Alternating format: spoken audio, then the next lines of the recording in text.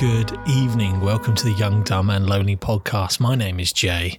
I've forgotten what episode it is now, but I've been addicted to TikTok. I've been watching it a lot, but I found a great video from Josie. Roll it. You only get to be in your 20s one time, and then it's over. You only get to learn those lessons and meet those people and experience those struggles that one time. And sure, some of them will repeat themselves again and again. Lots of one last times that find a way to not actually be the last time. You only get one first apartment, one bout of that very unique kind of loneliness, one chance to raise your bar because it doesn't go back down, one heartbreak that feels like that. Because time has a way of making you feel things in a more grown-up way. It just doesn't hurt as deeply when you're older, does it? Even the way you experience sadness is beautiful in your 20s. It's a hard time when so much has yet to be learned. So many people have yet to be met, when your heart still has so much capacity. Something about being in your 20s is different than when you're not. You notice things like the way the air smells when it's about to rain in the summer, because it brings out a kind of unhappiness that you don't feel anymore. Not that you're necessarily happier now, you're just grown up. Your emotions aren't quite as consequential. You only get to be in your 20s once. And it breaks my heart to realize that, because what a charming time it was. To have nothing figured out and still feel like you have everything in the palm of your hand. To think back and miss the seemingly unending struggle, because it was just so much fun. Nonchalant and exciting. And I can only assume that in 10 years, I'll have these big, deep, sentimental, fiery feelings about being in my 30s, that one and only time that I ever got to be. Such a beautiful piece there by Josie, really encapsulating what it's like to be in your 20s.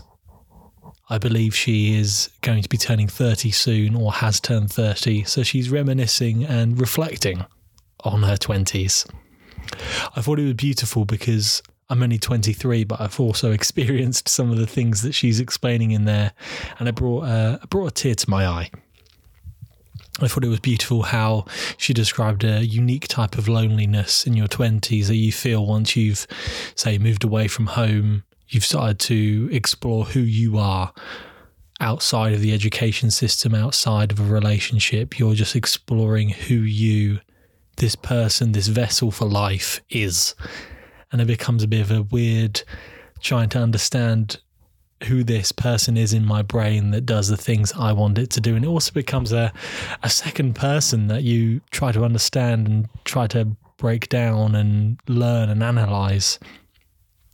But I love to go back to a previous episode where I said, what is the meaning of life? And it is to enjoy the passage of time, to enjoy exploring, to enjoy understanding, to enjoy the pure essence of just existing. And then she talks about how potentially in another 10 years' time, when she gets to the end of her 30s, she'll have another long reminisce and deep sentimental thoughts with herself about how it's coming to the end of her 30s and how you're only in that time period once. It seems that life works in a 10-year cycle and a 10-year period, where you come to the end of that first number in your age. You're 21, 24, 25, 29, 30, 35, 39, 40. When you change that big number just by 10 years have passed. And it seems to work in a cycle of reminiscing about those numbers that you've gone through. And they may represent years, but in reality, they represent vastly more experience, knowledge, love, heartbreak, anger, jealousy. But they represent every 10 years define you, define a time period of your life of exploring, and are really milestones in a person's life where they can actually reflect.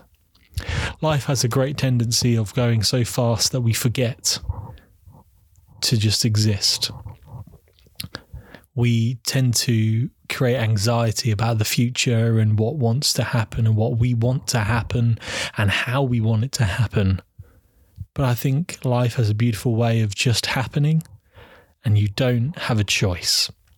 You have to just experience. And if you create these perceived notions of how you want an experience to happen, sometimes it just doesn't happen that way. And I think that's the most beautiful thing. It's difficult to predict certain organic things in your life. Things like careers, you can understand the progression, you can understand how and where and when with who. But just living, getting older and experiencing things that aren't pulled together and held together by stringent rules and angles and money, when it just comes down to living, that can be the hardest, but also most beautiful and organic moments. This has been the Young, Dumb and Lonely podcast. Thank you for listening. Speak to you soon. Goodbye.